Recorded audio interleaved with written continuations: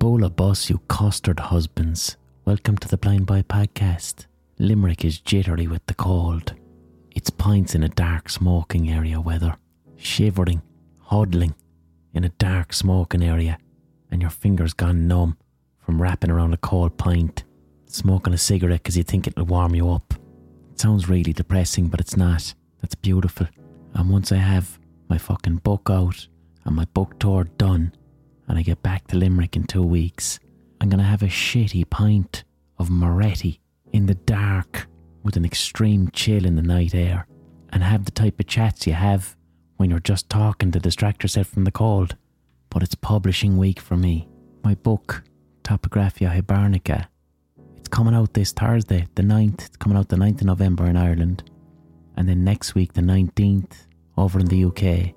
Also, yes, there is an audiobook. The audiobook is coming out too. I made a very special audiobook where I composed an ambient soundtrack for each story and read the stories as a kind of performance, a rhythmic performance, because an audiobook is a slightly different medium. You're consuming the work in a different way than when you read it.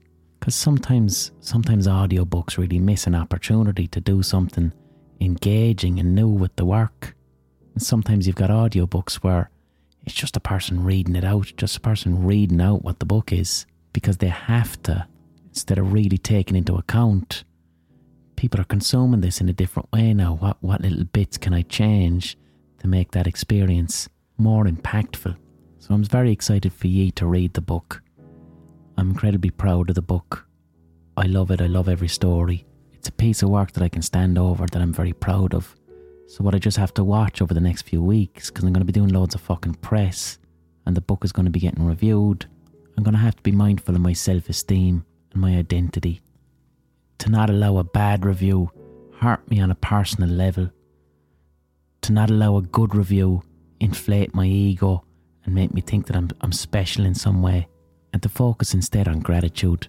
To focus on how meaningful it was to spend 2 years writing this collection of short stories. And I say meaningful there because some of it was very, very painful. I had a lot of writer's block. For the first year of it, I couldn't write anything at all. And that was agonising because it got to my identity. It got to my sense of self. It brought up all my insecurities from childhood. Any time as a child that I didn't think I was good enough, or if I felt stupid in school, when I was struggling and I couldn't write and I couldn't get ideas I was happy with, those were the insecure feelings that were coming up in me. And then the worst toxic thoughts come up, and anyone who's ever tried to create anything will be familiar with these thoughts. And the thoughts are, anything you've ever done before that was good was a fluke. You're utterly talentless. Everything before was an accident, and now you've finally found out you've got no talent and you've no ideas left and you just need to give up. Which is one of the most painful, lonely thoughts that you can experience when you're an artist and all your meaning and happiness and joy comes from making art. And I had a lot of those moments because my mental health was in shit, and getting diagnosed with autism was a real challenge to my identity, because I had to go back over my whole life. I had to go back over my whole life and revisit very painful memories from the new lens of, that happened because you were autistic. But I leaned into a lot of that pain and extracted it therapeutically to inform creativity. Like there's one story in the book called The Cat Piss Astronaut, which is a fictional story, but it draws heavily from events in my life. In particular, when I was 6 years of age, and I was on a playground, and there was a grown woman in her 40s there with her daughter, and I just went up to the woman and I started explaining to her how the sun would one day expand, that the sun was a star and it would one day expand and the world would end. Because that's a fact, that's what's going to happen. Like, the sun is a star and it could be 1 billion years in the future, but it will expand and consume the solar system. That's a thing that's going to happen. All life in our solar system will definitely end at some point. And this woman was in her 40s, and it upset her so much that she beat the living fuck out of me. She beat me. I was 6, she beat me the way that you'd beat an adult in front of her daughter. like a full strength physical beating, hitting me into the face and hitting me into the head when I was 6. And of course, when that happens when you're 6, when you're physically abused like that, I didn't have the criticality at the time to be like, oh, that woman was wrong, she shouldn't have done that. I completely internalised it as something that I deserved. And the dysfunctional information I learned from that beating was, whatever it is you're deeply passionate about, the thing that you're really, really interested in, that you can't stop thinking about, that you want to research all the time, that you love so much, which back then, at that time when I was 6, was the solar system. I was just reading encyclopedias about the solar system. But I learned in that moment, I internalised, to share this information is worthy of a beating from an adult. So I stopped and became withdrawn, and my passion for knowledge and learning became something I had to hide away, something I had to keep secret. And I learned to keep my fucking mouth shut and stay to myself. And that was one of those incidents that I had to go back and reappraise when I got my autism diagnosis, because that type of experience is actually quite common to children who grow up somewhere on the autistic spectrum. 2 things there: having like an advanced vocabulary and knowledge of the star system as a 6-year-old, and how this can be viewed as disrespectful or even offensive to an adult, how you can intimidate an adult's intelligence as a child if you have knowledge that surpasses theirs, we'll say. And if you're a child and every waking moment of your life is an obsession with learning everything about the solar system, you're just shouting facts at adults all the time. Because some adults do get a little power trip from kids being beneath them and from kids having to be polite. And if you're a child and you meet the wrong stranger and you make them feel insecure about their intelligence, the consequences can be pretty bad. And then just not understanding boundaries of propriety or hierarchy or the way that you're supposed to speak to adults, and not understanding that some fucking grown adults are absolute bullies and will beat the fuck out of a small child if they think they can get away with it. So I brought that experience into a short story to deal with those emotions through the therapy of art. And then once you do that, what do you get? Fucking flow. Because there's honesty. There's honesty and integrity in the words. There's catharsis.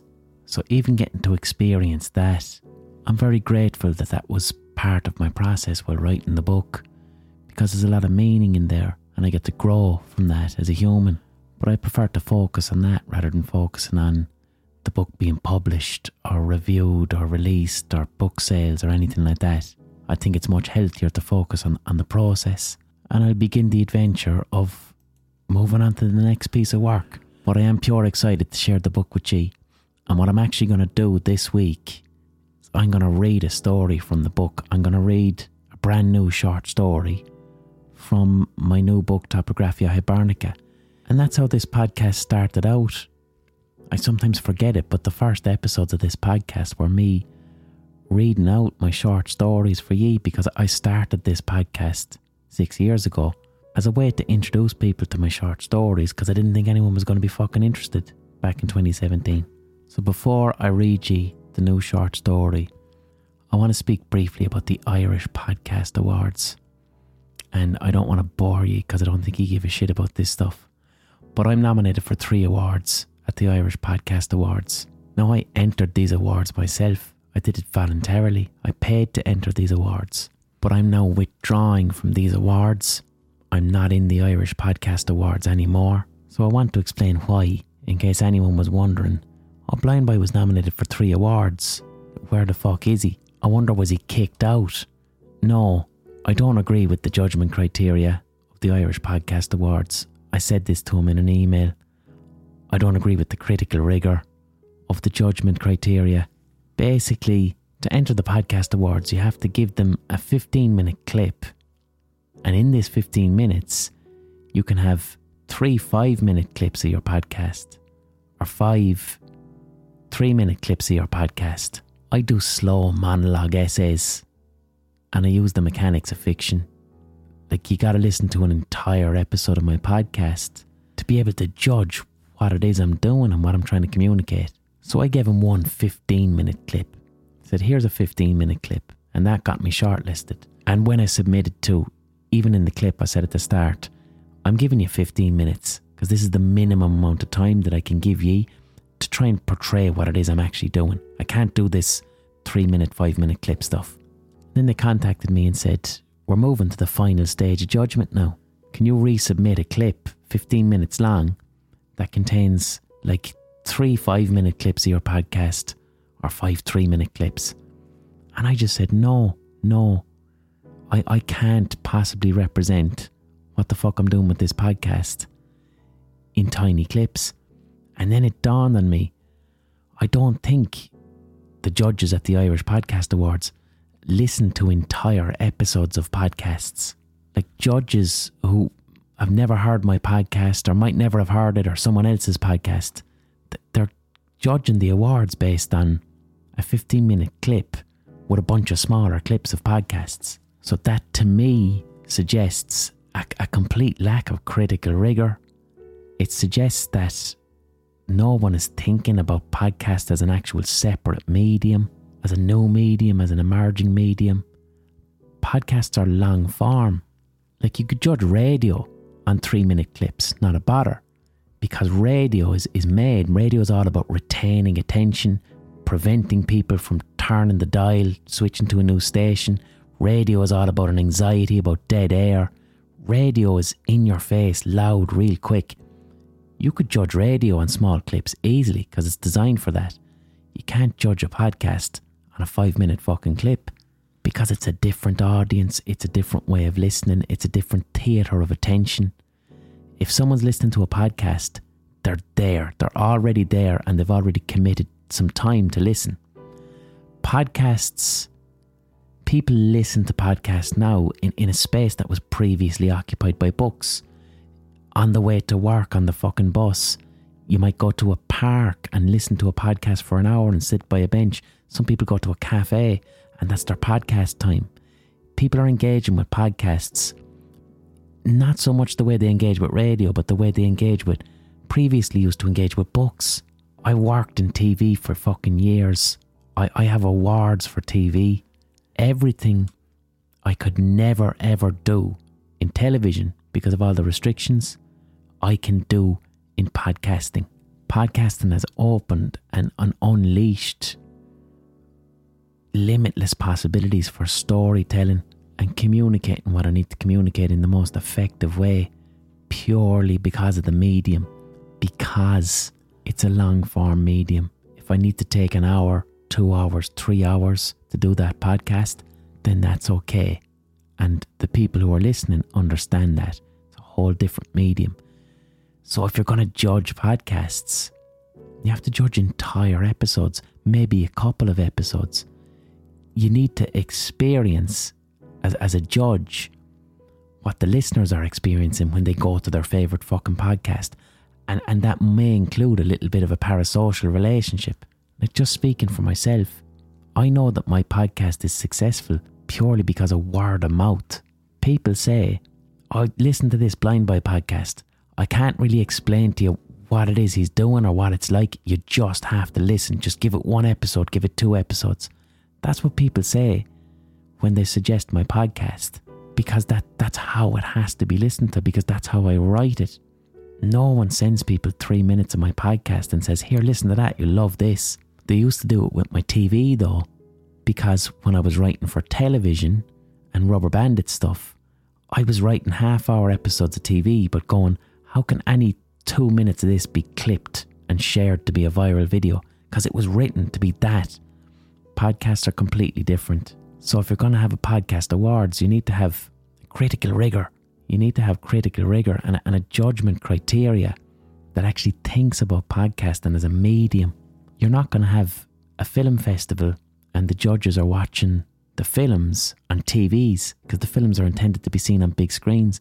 You're not going to have a literary festival and you're just reading paragraphs out of a book rather than the entire book. You're not going to have painting awards for paintings, and what the judges are looking at are photographs of the paintings. They're going to be beside the physical actual paintings, looking at the language of the paint on the canvas to critically engage with a piece of work, no matter what it is. Like I'm not going to eat a bowl of cornflakes with my arse at the cornflakes judging competition. I'm going to eat it with my mouth. You got to, at the very least, judge a medium by the way it's intended to be consumed. I care about podcasting too much. I love podcasts too much to be entering an award ceremony if I can't see critical rigour in the judgment criteria. And I'm not going to be stubborn and be like, no, you have to judge my podcast now on a full episode. The smartest move is for me to just get the fuck out of the award ceremony.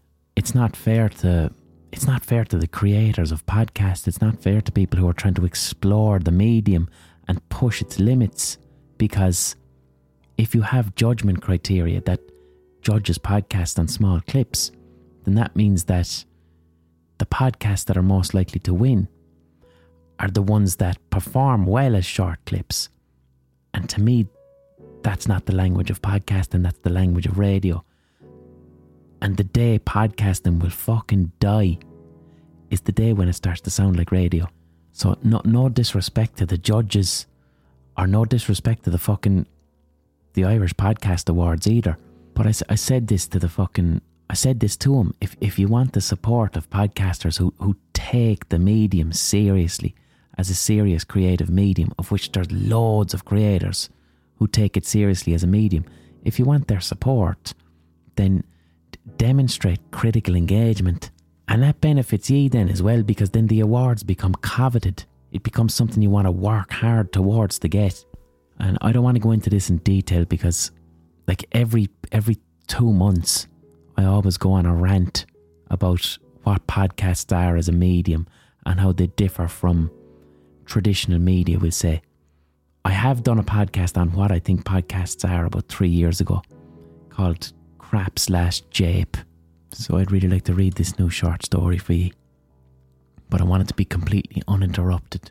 So let's do the ocarina pause now. I don't have the ocarina because I'm in my office, but what I do have is a small packet of disinfectant wipes. Well, it's not a small packet, it's a large packet of disinfectant wipes. Lime flavour. I accidentally blew my nose with one last week, and that was deeply unpleasant. So I'm going to crinkle the disinfectant wipes, and you're going to hear an advert for something.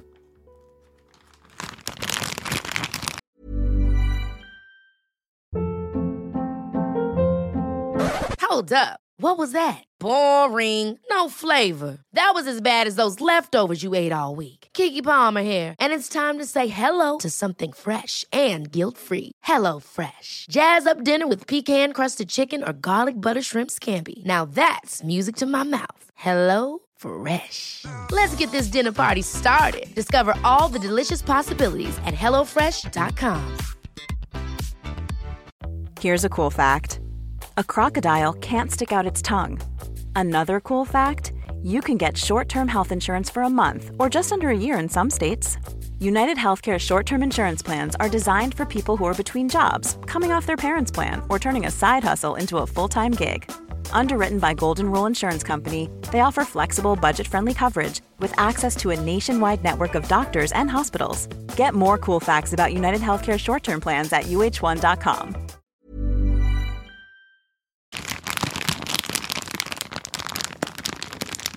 I don't have any books to hit myself into the head with this week because I cleaned my office. So that's why it's disinfectant wipe day.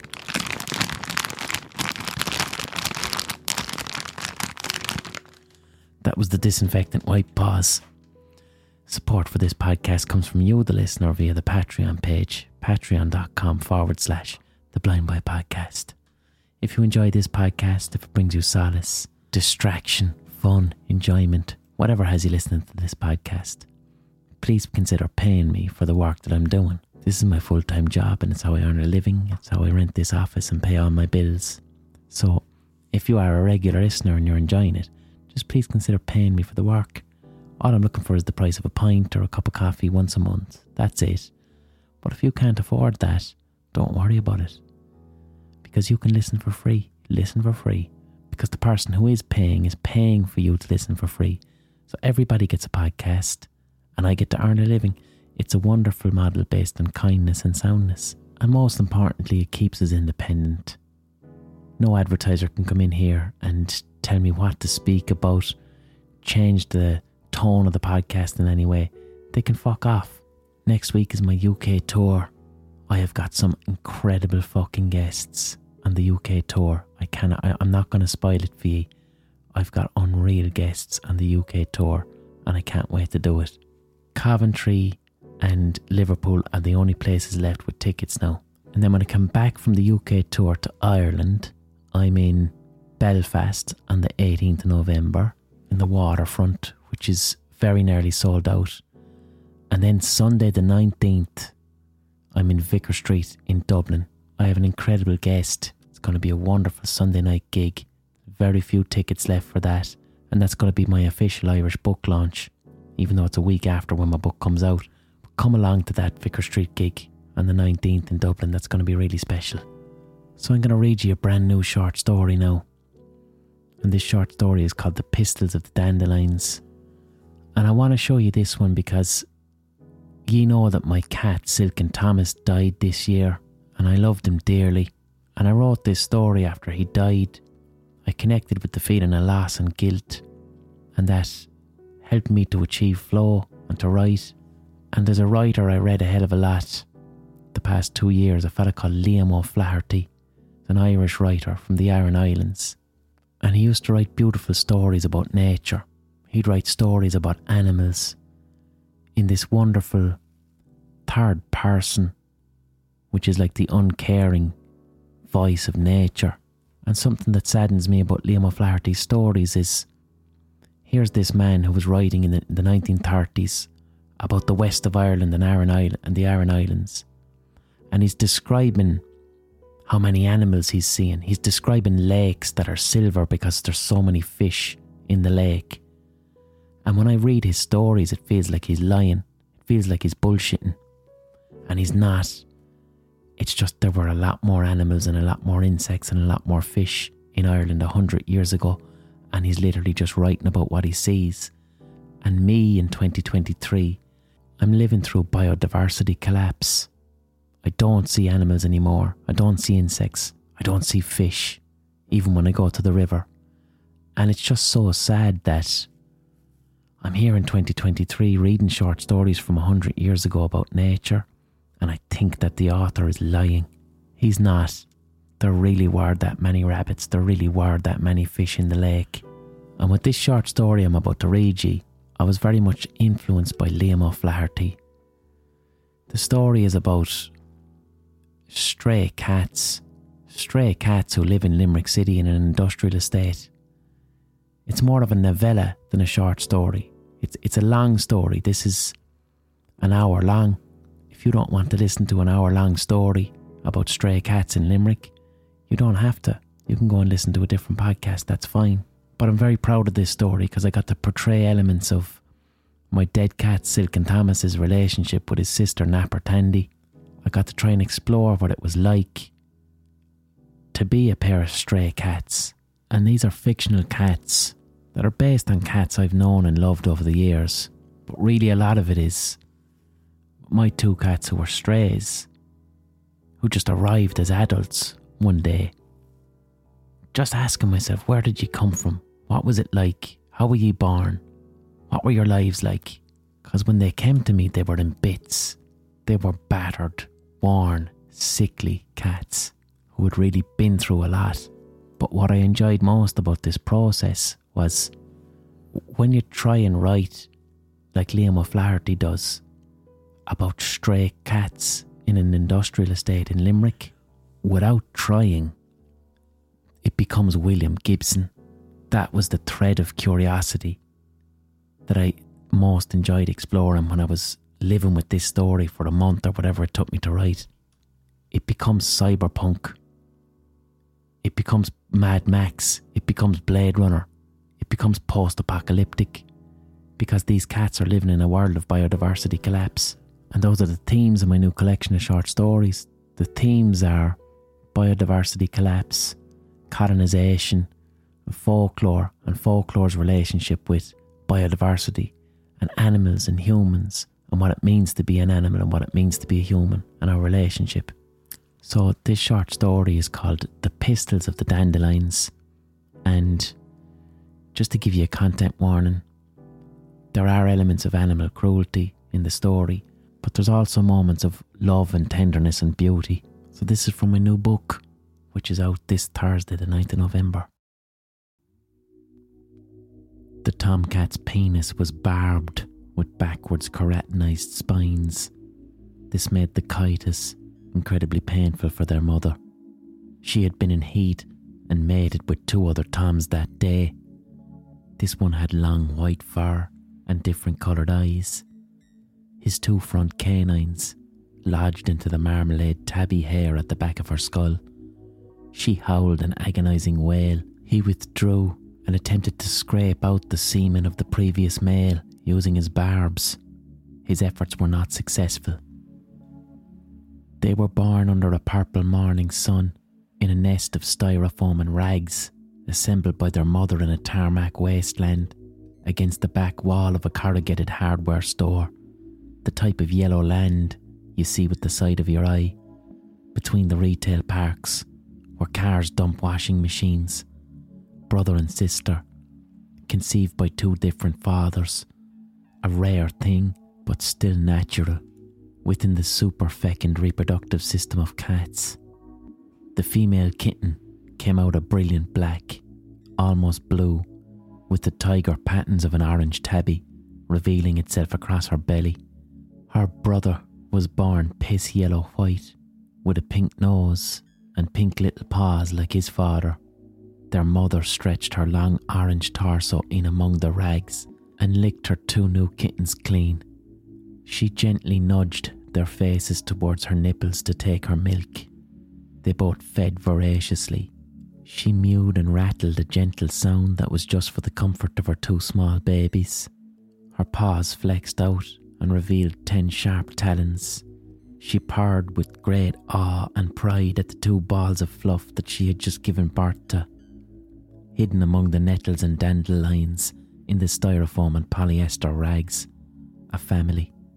The kittens let out their tiny meows into the night against the whoosh of nearby cars. On the first morning after their birth, a collection of crows were gathering near the wasteland, peppering the horizon. They followed the rubbish trucks that serviced the hardware store. A raggedy black crow heard the mews of the 2 kittens and soon alerted the rest, hungry for the sweet new organs and innards of day-old babies.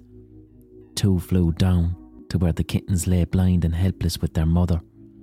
The crows worked in pairs. One would hobble close to her, cawing, teasing, outstretching his black wings, drawing her out and distracting her, while his accomplice stalked her 2 kittens behind her back. She fought them off with a guttural ferocity. She swiped, hissed and spat, directing attention at one crow and then flipping back to attack the other. A frenzy overtook her. She arched her spine and her tail was electric with spiky fur. She found a roar in her belly that rumbled like a petrol lawnmower. The rest of the crows watched from atop a grey steel fence, some perched on the security cameras that were fixed to the green corrugate of the hardware store, all cawing, cheering, fanatic, hoping for a fresh meal. This was sport. The 2 crows gave up and the entire flock disappeared with slapping noises, flying off in search of the rubbish bins. The mother cat was too ferocious for them, too protective of her beloved new kittens. Her heart beat fast and her energy was low from labour and producing milk. She returned to the nest to find that the little male had a scarlet stain on his white face. He was screeching out with his tiny toothless pink mouth open. One of the crows had tried to peck his eye while her back was turned, his eyes which had not even opened to the world. The mother licked his face in a panic. She cleaned away the blood with her tongue. She did this every single day to keep the wound clean. The kitten and his sister fed at her teat. Their mother licked his eye at every opportunity, caring for the bloodied area, helping it to heal. She had saved him from death, but after a week, as they opened, the injured eye scabbed and the eyeball was rejected by his skull.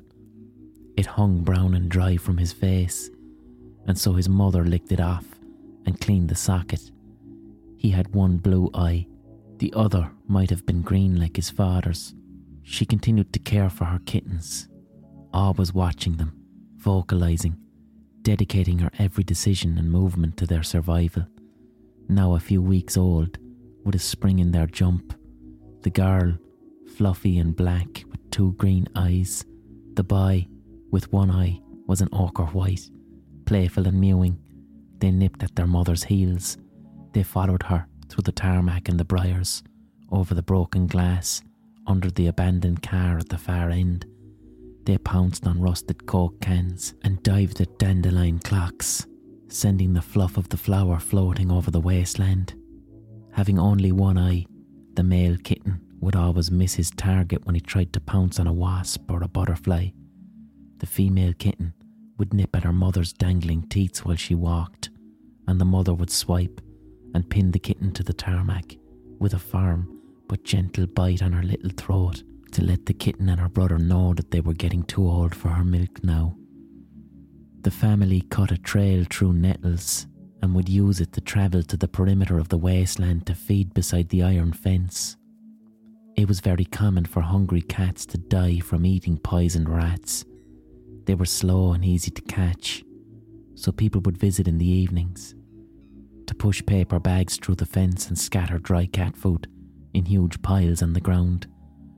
Hordes of feral cats depended on this. These feedings drew out all of the stray cats in the nearby area. Different colonies and groupings of cats with their own hierarchies. The sun through the railings cast lanky blue shadows, and it cut across them all. Solitary cats who didn't belong to a group always ate the food last. To break this rule meant ferocious fighting. She and her 2 kittens were solitary. She had never settled with a colony, so the family would rummage around the tarmac for itinerant brown nuggets with the other lone cats. This took a lot longer than feeding directly from the piles, but their mother didn't feel as nervous around humans as the other cats in the wasteland. She had the way of a cat that might have been close to a human at one point in her kittenhood. She was abandoned maybe, let out of a car. It was too long ago. Occasionally, during the feedings, she would rub against the perimeter fence to the delight of the humans. She would meow like a kitten would, using an interspecies body language that she must have learned somewhere. It wasn't natural, a way of behaving that the other feral cats didn't possess. Those cats always kept a cautious distance from the humans on the other side of the fence, even when they held out food in their palms. A strict separation that wild animals understood as instinct, but when the orange tabby mother would rub against the fence and mew like a kitten, a human would lay down food, for her and her kittens only. She would allow a hand to stroke her back through the metal. Her kittens learned to emulate this by watching their mother. This is when they got the best feeds, and it stood to them. It gave them a slight advantage during the evening feedings by the perimeter fence. There wasn't much to be hunted in the wasteland. It was overgrown tarmac and concrete. Bushels of grass broke through in little islands. A few hawthorn shrubs sprang up here and there. It was mostly nettle, dandelion, thistle and dockleaf. Anything but a shallow root that could survive on moss or muck over stone. Spider webs would glisten between the grass at sunset. Hedgehogs or hares never got that far with all the cars. The lack of soil kept insect life to a minimum. The council sprayed weed killer through the fence once a year, so everything was bleached yellow around the edges. Nothing had a chance. A mouse or a shrew hadn't much business in there. Nowhere to burrow, no invertebrates to eat. The retail park beside the wasteland was no place for rats either. The hardware store kept Rent-O-Kill on hire 24/7, laying out poison and traps. A rat hadn't been seen there in years. A fox might pass through the fence, sniff the air and leave. Other than that, just the odd pigeon or crow, staying safe high on the fences, electrical wires and corrugated roofs overhead. But there were plenty of cats in the wasteland.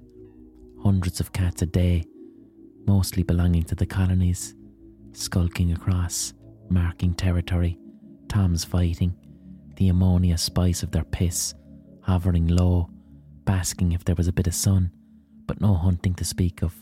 This was dead ground in the wasteland. The small kittens still pounced on anything that moved, living or dead, an ant, a crisp packet bothered by a breeze. Their mother's eyes were sharpening to this, even with the full belly from the feedings by the perimeter fence. The hairs on her ears would prick up at the sound of a smaller animal. It was this instinct that brought her to the hawthorn bush, the one that grew out from disturbed tarmac beside the abandoned car, the rust-fetid iron in the soil, so its bark was blood red. It was larger than the others, about 7 foot tall, with dense spiny branches and thick olive leaves. The melody of a blackbird had been filling the wasteland in the mornings. It was a male who sang, slick black feathers and a chest that gloated when he whistled, and there was a quieter female who had built a small nest at the top of the hawthorn bush, nuzzling and proud, continental quilting her chicks.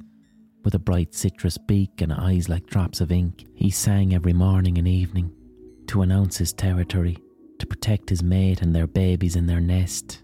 He sang about taking care of his family. The mother cat and her kittens had been sniffing and searching around the hawthorn. She could hear the blackbird above her, but the hawthorn was too treacherous to climb, with sharp spines on the branches.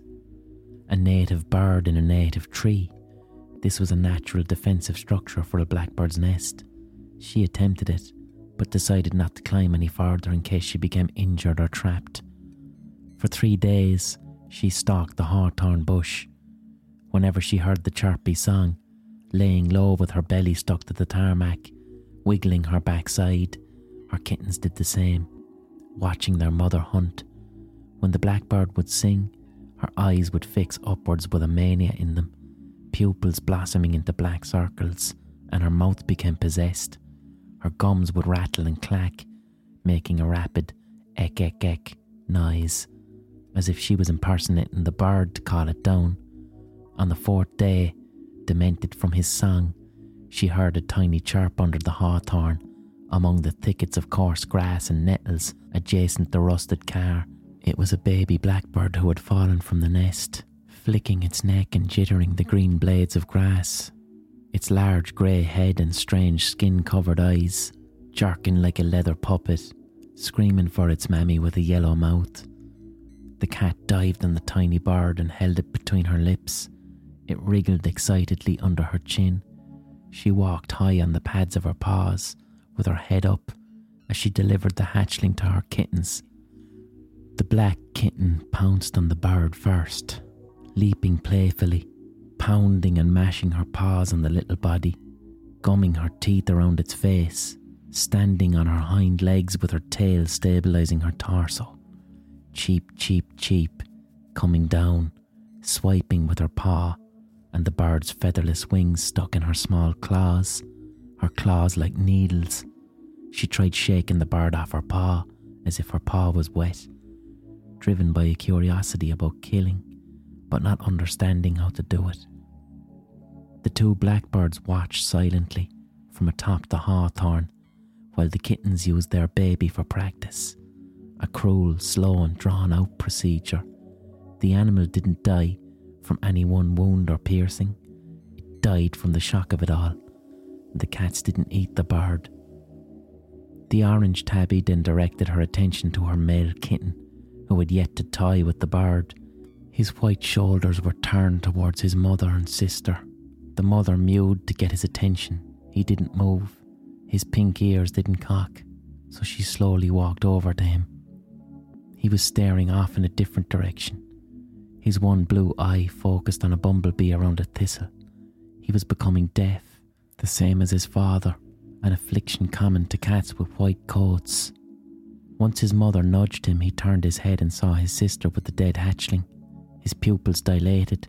He lay low, wiggled his bum, and floated up into the air to pin the bird. He crashed down on his sister instead, and tumbled against an old glass Lucozade bottle. It rattled and the blackbird screeched. When he tried to play with the dead bird, it was awkward. He didn't possess depth perception, and his swipes missed. The corpse kept tormenting him, while his mother and sister stood back and watched. Shadows lengthened and the air got colder. One by one, flies began to buzz around the little bird's wounds and crows perched on the electrical lines overhead. The blackbird sang a new song. The mother moved her 2 kittens on. The white one followed behind his sister. 2 months passed and the kittens were meowing less. They had less need to call for their mother to transport them in her mouth by their necks.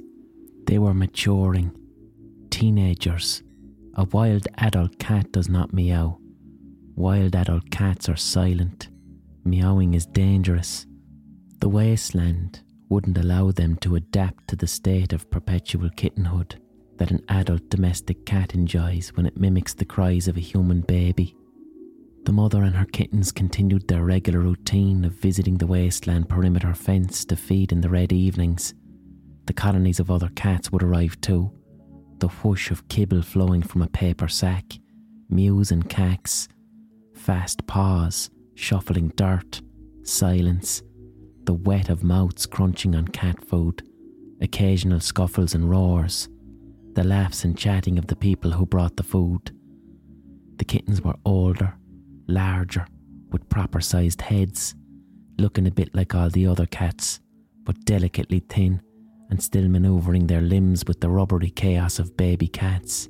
Their mother's trick of charming her fur against the fence wasn't as effective now. The humans were much more receptive to her when she had 2 small kittens. Now they ignored her meows, and they didn't like the scrawny white cat with one eye. He looked like he had something contagious, they all agreed. They were repelled by the fear of growing fond of something that might die soon. So the orange tabby and her family would wait for the colony cats to finish and feed on what was left with the other loners. Back around the styrofoam nest, they would fight with each other more frequently. Daughter and mother would arch their backs, drool, lick their lips, hiss, lash out claws, cling together in a violent ball and send fur in the air, thudding against the corrugated metal wall of the hardware store. All 3 of them were hungry all of the time because there was less food to go around. The brother and sister had developed larger appetites. They would search around the hawthorn tree, but the blackbirds had gone. The white cat was visibly thinner than his sister. His eyesight made him far less adept at spotting a nugget of kibble in the tarmac. They didn't venture beyond the wasteland. The strong sense of different colonies laid out a confusing and dangerous map. Too much data to navigate, too many rivalries in too small an area. It was safest to stick to their area, stay within the perimeter fence. It was the heat of summer, with no rain having fallen in 2 weeks. This made the asphalt bubble and the whole place stank of tar. One day, 2 boys of about 10 or 12 passed through the wasteland. They had climbed over the perimeter fence. They searched around the tarmac for glass bottles, which they then smashed against the abandoned car near the hawthorn tree. The noise alerted the mother, who pricked her ears up and skulked by a patch of grass to watch the boys from a safe distance. Her 2 shadows followed behind, sniffing the air. Their bellies met their spines. They were thirsty. They ate butterflies when they caught them. The mother paused her step and threw a firm look behind her shoulder. Her kittens stayed back and hid in the grass. She decided to get closer to the 2 boys. "Psst, psst, psst," said the taller of the 2 boys. She rubbed against his leg, purring, moving around in circles with her tail up high and shaking the tip like a snake, nudging her wet muzzle into his empty palm for food. The boy stroked her neck gently. She raised her chin and he ran his hand down her back. She purred more for him and then salivated. She was initially reluctant, but something about a human stroke felt familiar and safe to her. It had worked before. He then grabbed her by the scruff and held her out with his arms stretched, pointing her at the other boy. "This is how they carry their kittens, man. Like this, watch. When you grab them like this behind the neck, they go paralysed. It's a trick that their mothers have to move the kittens around," he said. He held her up towards the high midday sun. Her body was stiff, eyes in a squint, and her face was taut, with his fist gripping firmly at the marmalade fur on the back of her head. You could hear her breathing loud from her nose as her torso dangled and cast a small round shadow over the rust. The boy then swung her body down on the bonnet of the abandoned car. This let out a dead thud. She bounced to the ground, frozen by the daze in her brain. Before she could feel the adrenaline to escape, the other boy raised a large rock over his head and with both hands brought it down on her back, just above her orange tail, breaking her hind leg and shattering ribs. There was no screech because it winded her. She lay beside the car, unable to move, making a strange licking movement with her tongue between low howls. The asphalt wobbled metallic under the hot sun. The usual city hum was quietened by the daytime heat. The boys paced around the wasteland, nervous and excited, spitting, kicking things, not letting the others see any fear or shock at what they'd just done. The taller boy then left the wasteland by squeezing through the fence near the back of the hardware store. The other sat on the bonnet of the abandoned car and took out a cigarette. He tried puffing smoke into rings. He wasn't very good at it, so he made a fish mouth shape with his lips and tapped the side of his cheek. Smoke chugged out in intervals and expanded into white circles against the squinty sky. While focusing up through a ring, he fixed his eyes on the overhead electrical wires. He returned to the mother cat, who had managed to hide some of her body under the car. She was wheezing, with foamy sputum dripping from her nose to the tarmac. Black ants drank from its edges. She produced a husky howl that rattled, a bubbling sound in her lungs when she inhaled. The howl was for her kittens. Her cry reverberated up through the metal of the car, which made it louder and more hollow sounding. The boy paused to listen to this with curiosity. He then pulled her out from under the car by her back legs, and remembering something he'd seen an older boy do with a cat before, he swung her body up towards the power lines, hoping that he would see sparks or an explosion, but he wasn't strong enough. Each time he failed and missed the power line by a few feet, her body would spin down horizontally like a heavy sycamore seed and land with a thud on the tarmac below. He tried this 4 times, then gave up. The taller of the two boys returned. He had been in the hardware store and had stolen a bottle of fluid with a red cap. They emptied the bottle onto the mother cat, who was still alive, and then set her on fire. She died screaming. The boys tried to kick her body under the hawthorn to set it on fire, but it didn't work. Too much sap in the bark to catch a blaze. The black kitten could hear the howls. Even though she was maturing, she still possessed the instincts of a baby. She felt danger and remained perfectly still in the grass, undetectable, waiting for her mother to collect her, silent. Her brother could not hear anything and had wandered off in the opposite direction on the trail of a cooling breeze. The sky had darkened with the promise of rain, turning the air navy blue. Summer clouds that make green things seem greener. "There's its kitten," said the taller of the boys, seeing the little white dot on the other side of the wasteland. The male kitten was in an open area of tarmac, and his bright fur made him stand out from the green and the grey. He was curled up and resting. The tall boy moved towards him. The shorter boy, in a pang of guilt, threw a stone at the kitten to frighten it away. It landed, but he didn't hear it. As the tall boy got closer and could make out the size and shape of the cat, he rose up on his toes and crept, careful not to disturb the broken glass under his feet. But there was too much glass in the wasteland, and it crunched and cracked. The noise made the sister very uneasy. The instincts of an adult cat surfaced up in her, the hunger to escape in a flurry. She burst out from the grass she'd hid in and ran past the boy, darting away like a tadpole in a sudden shadow, a dark blur. She swept past her brother's nose, and he felt the wind of her tail. He followed her because following her was all he had known. They both scarpered under the perimeter fence, beyond the wasteland and past the hardware store, across the motorway, 2 black and white smudges, through wooden fences, under the barks of dogs, him following her every gallop, and fat drops of cooling rain pounded the earth and asphalt and drummed on the corrugated roofs of the retail park, serious puddles. Tarmac shone like leather, weeds stiffened, gutters sloshed and gurgled with violent brown water, and everything, everywhere, smelled like hidden oil. The rain stopped and steam wisped up from the footpaths.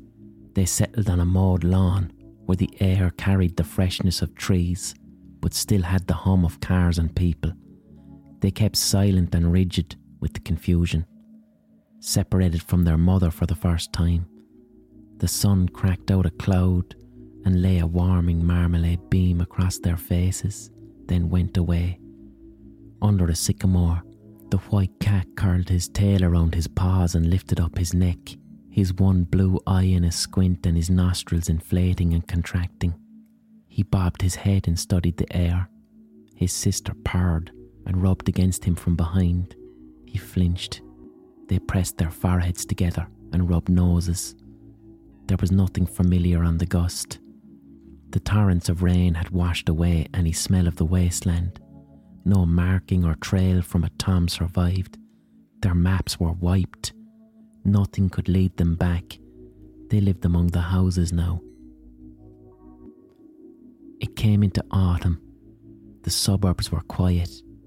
Semi-detached houses with terracotta roofs over ample back gardens, winding roads and grassy parks with trees, alleys for creeping behind the houses, gentle breezes that told stories about cats, dogs, bins, foxes, bats, the comforting perfume of flower beds over freshly cut lawns, dark pools of ponds with fat golden carp swimming in a hypnotic circle that kept their necks manic, the song of the swallow and robin.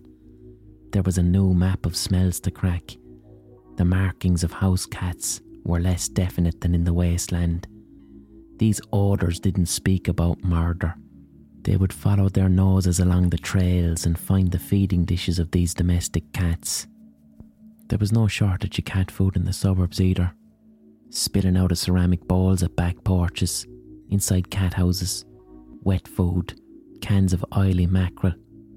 She would even steal food from the bowls of dogs, and she would always go first, hopping up on a back wall and surveying the garden, making sure it was clear. They had their favourite spots. He would follow her. It always took him longer. Everything took him longer.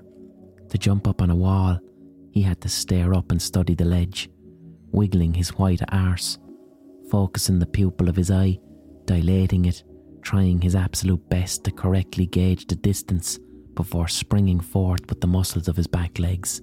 A fierce long leap. It didn't always work, and he'd miss the tops of walls, bouncing his chest off the edge and winding himself.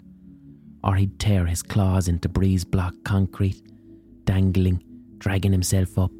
He would howl while doing this. He hadn't much self-awareness when it came to noise due to his deafness. The cats were maturing into adulthood now, ready for the next spring. She had become strong and healthy. Her thick, black, beautiful fur bunched around her neck, and the tabby pattern of her mother came through her belly in orange bands under sunlight. Her oval eyes were bright lime green, her coat slick and teeth healthy from the endless supply of fish and whiskas that she stole from the bowls of house cats who didn't really care. No end to the licking and grooming, and she was always completely silent, clean with no smell, always skulking low, avoiding humans, and moving invisibly against the night time. Soft pads under the paws, not a chirp out of her. But her poor old brother's coat was unkempt and raggedy, yellowed white like a sheep, limp pink ears that didn't cock. The continual stress and confusion of being deaf and one-eyed had written itself into the expression on his face. His mouth was frightened and full of caution. His single beautiful azure eye consistently widened in alertness. His chin stained brown. He was clumsy. He followed his sister for food, but ate last and often alerted a human or a dog who would chase him away before he finished. He developed 2 awkward white testicles that dangled between his back legs and jutted out so you'd see them from the side. He began to mark the walls and gardens of the suburbs with the shake of his tail and backside, a noxious blinding ammonia tang which then attached to his fur. His forever state of stress had him grooming less and less. You could smell him before you saw him. He yawed and mawed in the alleyways between the houses in the dead of night, dying for a mate. Feral tomcats would wander into the suburb by the strength of his markings and the smell of his sister in heat. They would search for him and attack. He would try to fight back but was outmatched by the stronger, faster males. His ferocious sister would fight his corner instead, swiping, hissing, arching her spine and latching in a ball on any cat who came for her brother. Then he would try to mate with his sister. It was this antisocial behaviour that had them trapped by the rescue people. There was a chimney smoke moon above an alley in the winter when they both caught wind of cooked chicken that was wafting in the air. The chicken was bait, and they found themselves locked in a plastic cage together, torches blinding their faces, gloved fingers pressing around their gums. He howled, and she kept as quiet as she could, while thumping in the box to escape, tearing the heads off each other. Trapped with blankets and pinned to a stainless steel vet's table, the terrifying milky stink of humans all over their bodies. Because they were feral, no attempt was made to find them a home. They had gone beyond the point of domestication.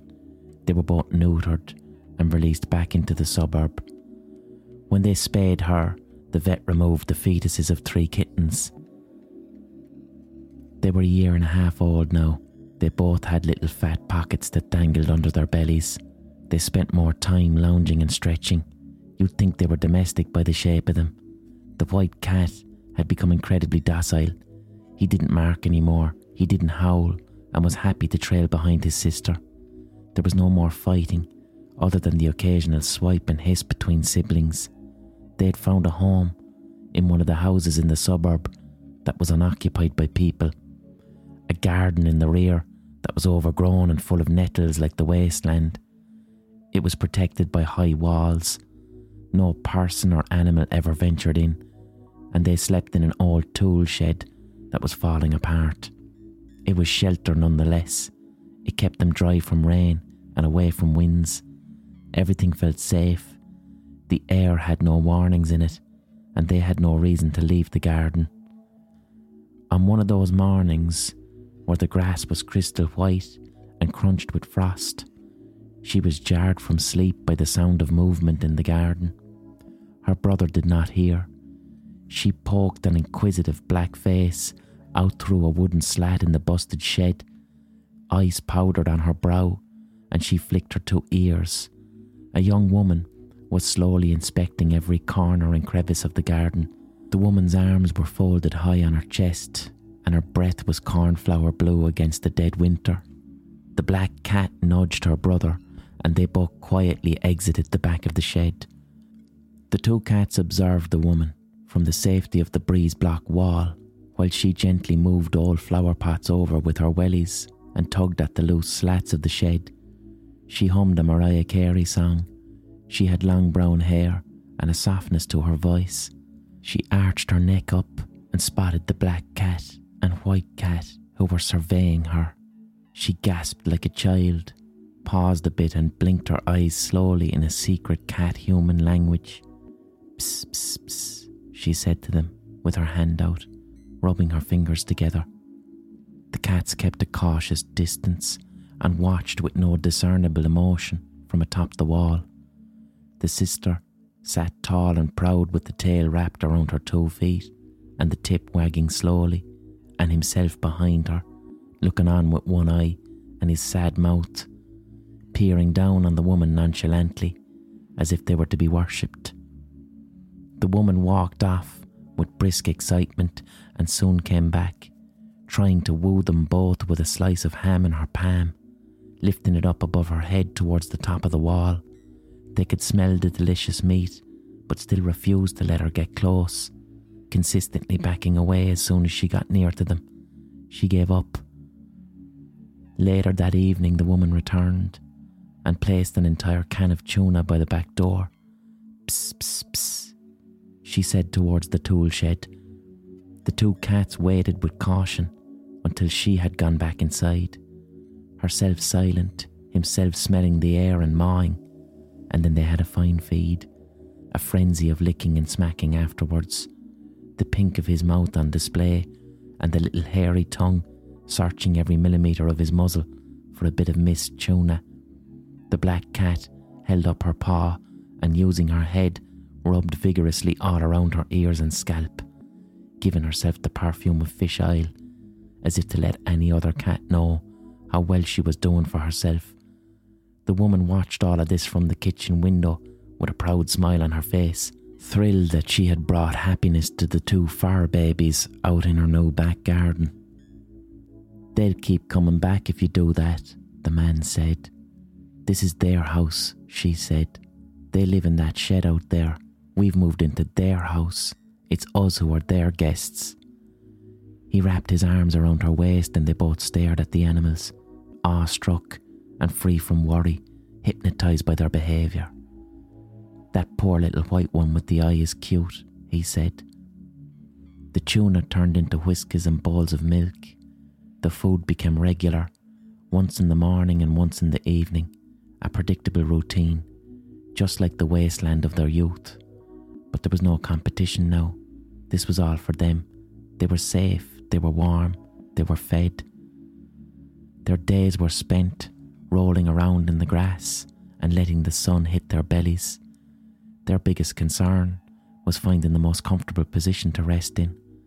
The shed had been knocked down and a small wooden cat house was built for them with a soft foam bed inside. They slept together for warmth. She licked her brother's fur and kept his neck clean. They purred and kissed with noses, growing older together. His eyesight and his deafness were less of an issue in the garden.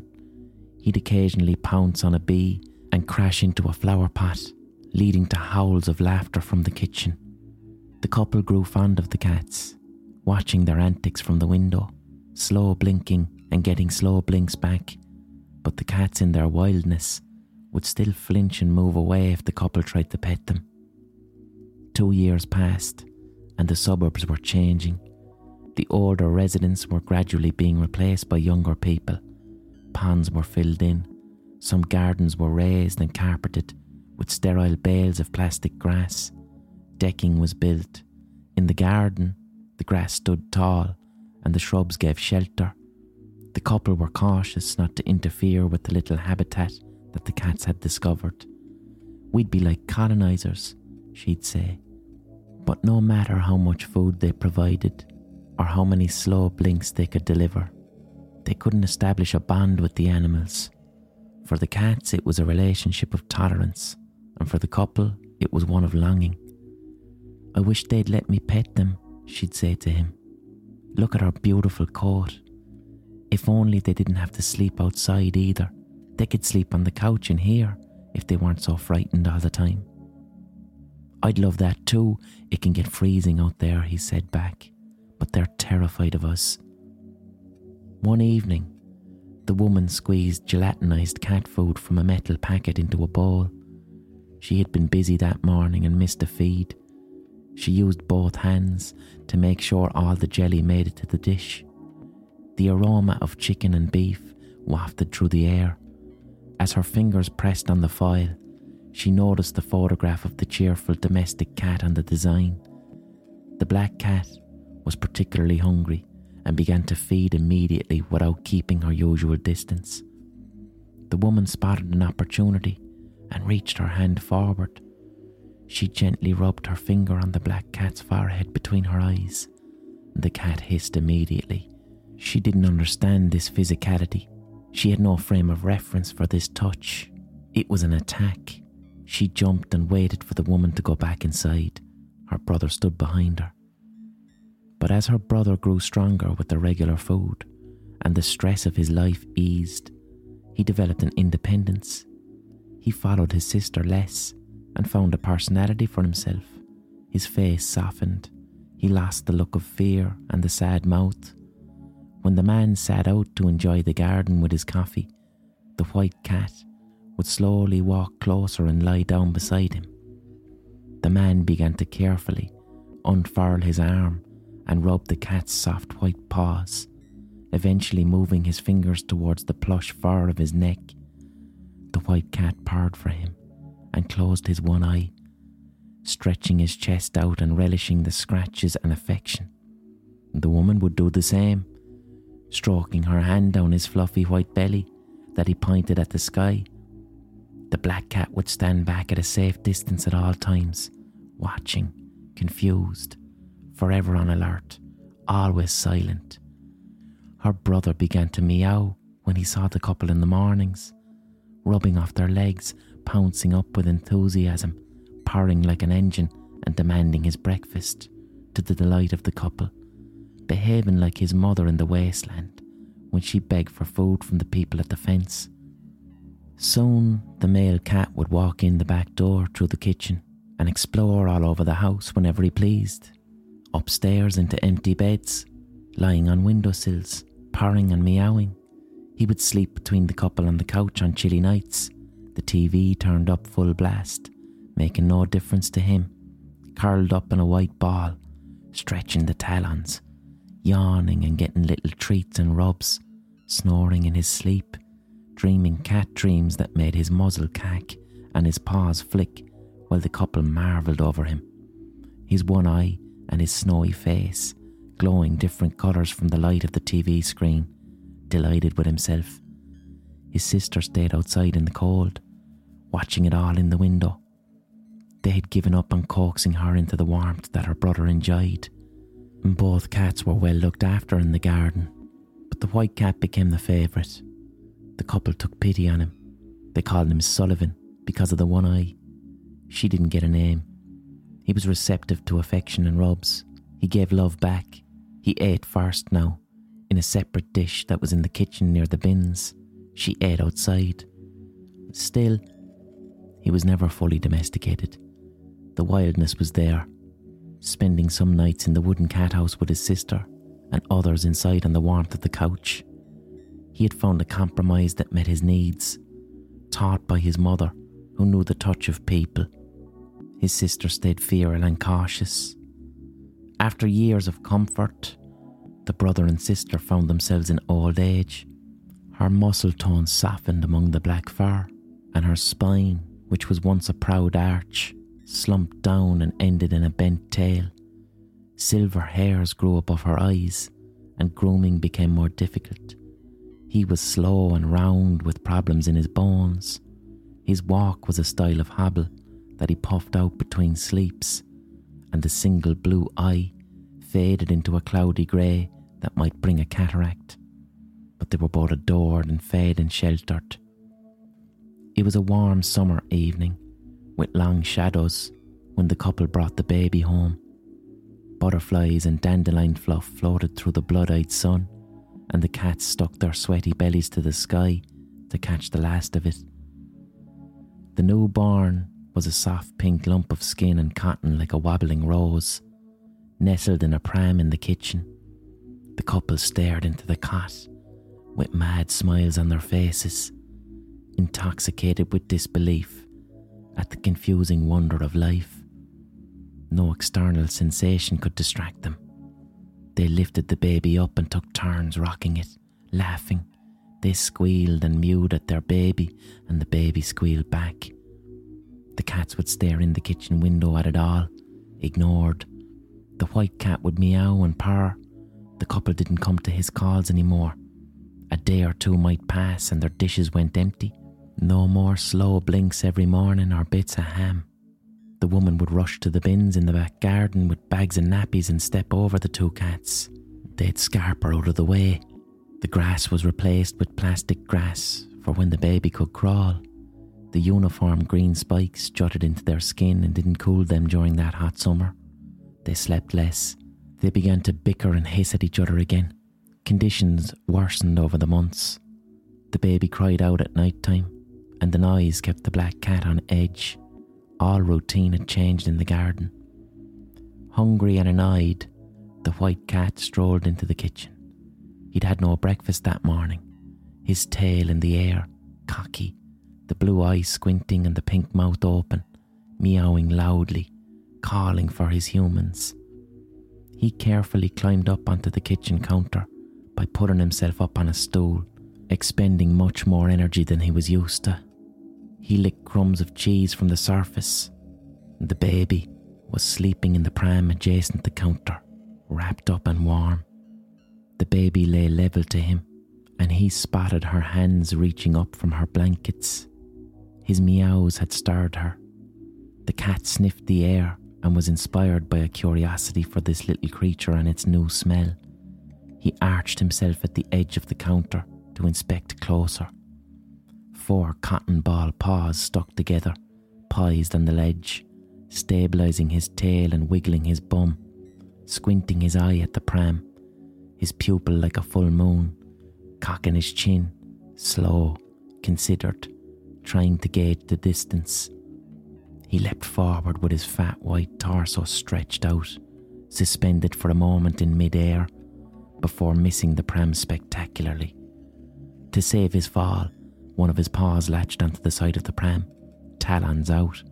The other found its way onto the baby's soft peach arm, leaving a long scratch. Young scarlet blood bubbled from each claw track on her skin. The wounds puffed. The baby screamed in pain. The white cat dangled, his spiky tail thrashing pointlessly like an extra limb. The weight of his body pulled the pram to the ground, and the helpless infant rolled onto her front. She couldn't lift her head up. Her nose pressed against the tile floor, crying, gasping, wailing with tiny pearls of red dripping from her skin. Her arms wiped out with each scream and stained the tiles in an arc. A little blood angel with one wing, her pink knitted blanket falling off her, her impossibly small body exposed. The white cat sniffed her cuts and licked the blood. The couple burst into the kitchen. The man shouted, "He's fucking attacked her, Jesus Christ!" The white cat could not hear this.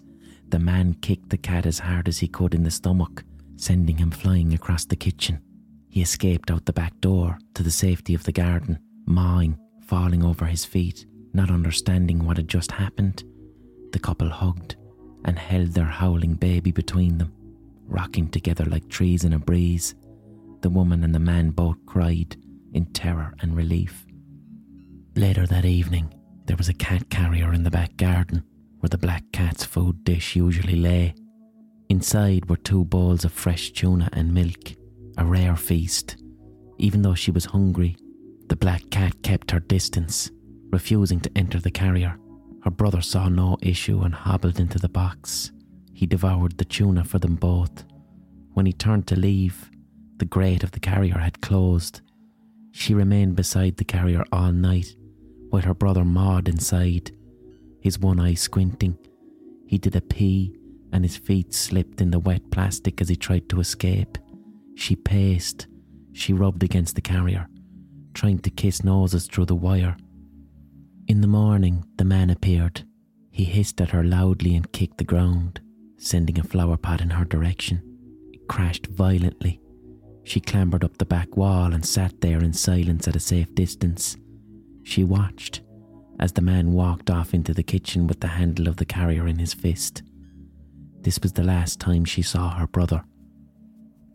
She returned to the garden after a few hours and pressed her nose in the empty space near the kitchen door.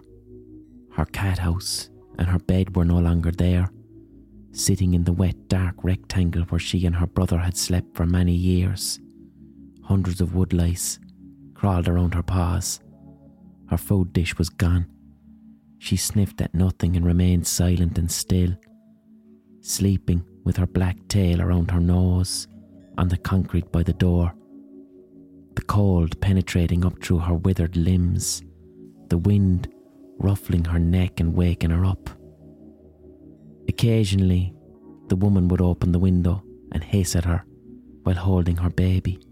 The man threw a mug of water at the black cat while she slept in a ball by the door. This was very frightening and unexpected.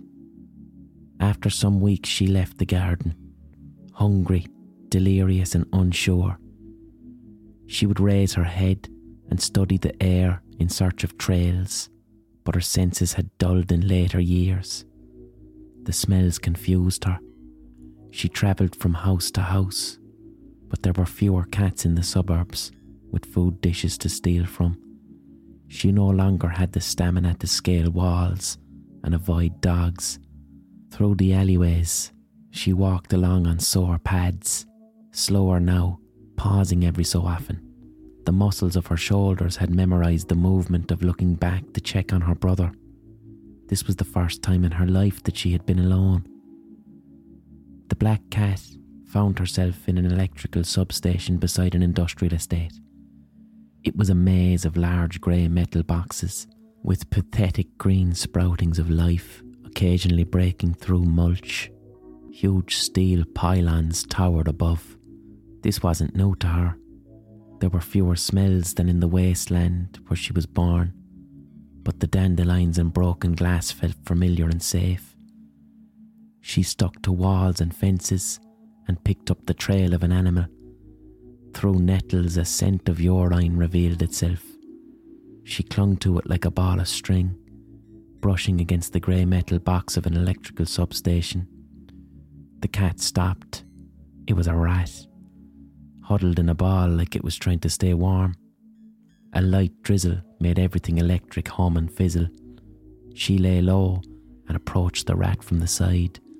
The ground was a grey pebble mulch that had been laid to keep weeds from growing. No matter how much she softened her pads, the stones clacked loudly against the electrical buzzing.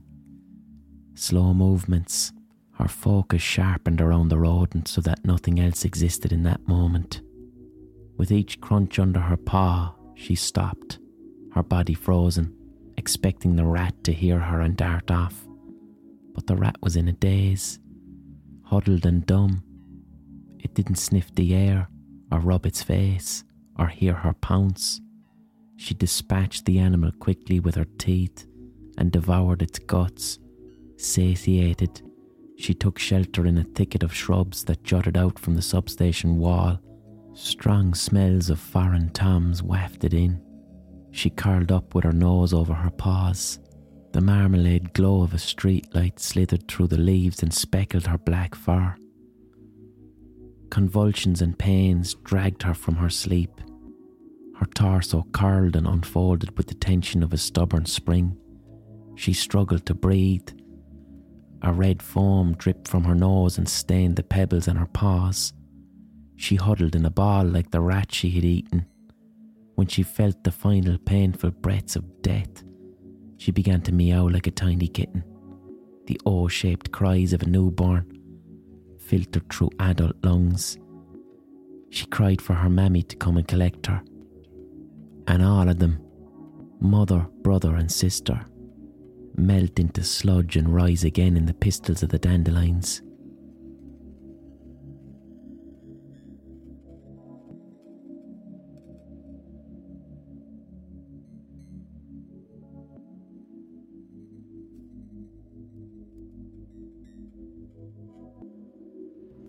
So I hope you enjoyed that short story.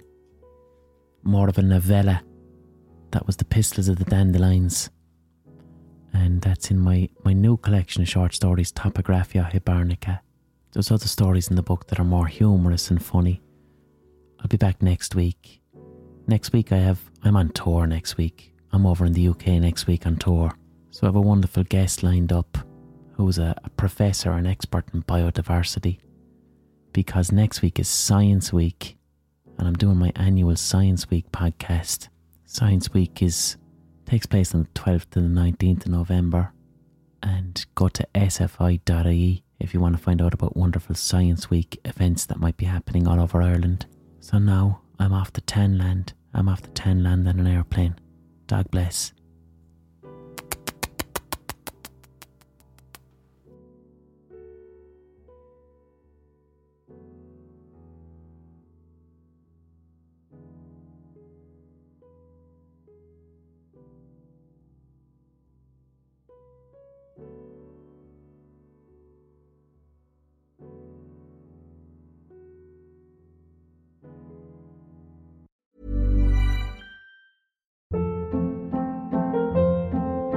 Hold up. What was that? Boring. No flavor. That was as bad as those leftovers you ate all week. Keke Palmer here, and it's time to say hello to something fresh and guilt-free. Hello Fresh. Jazz up dinner with pecan-crusted chicken or garlic butter shrimp scampi. Now that's music to my mouth. Hello Fresh. Let's get this dinner party started. Discover all the delicious possibilities at hellofresh.com.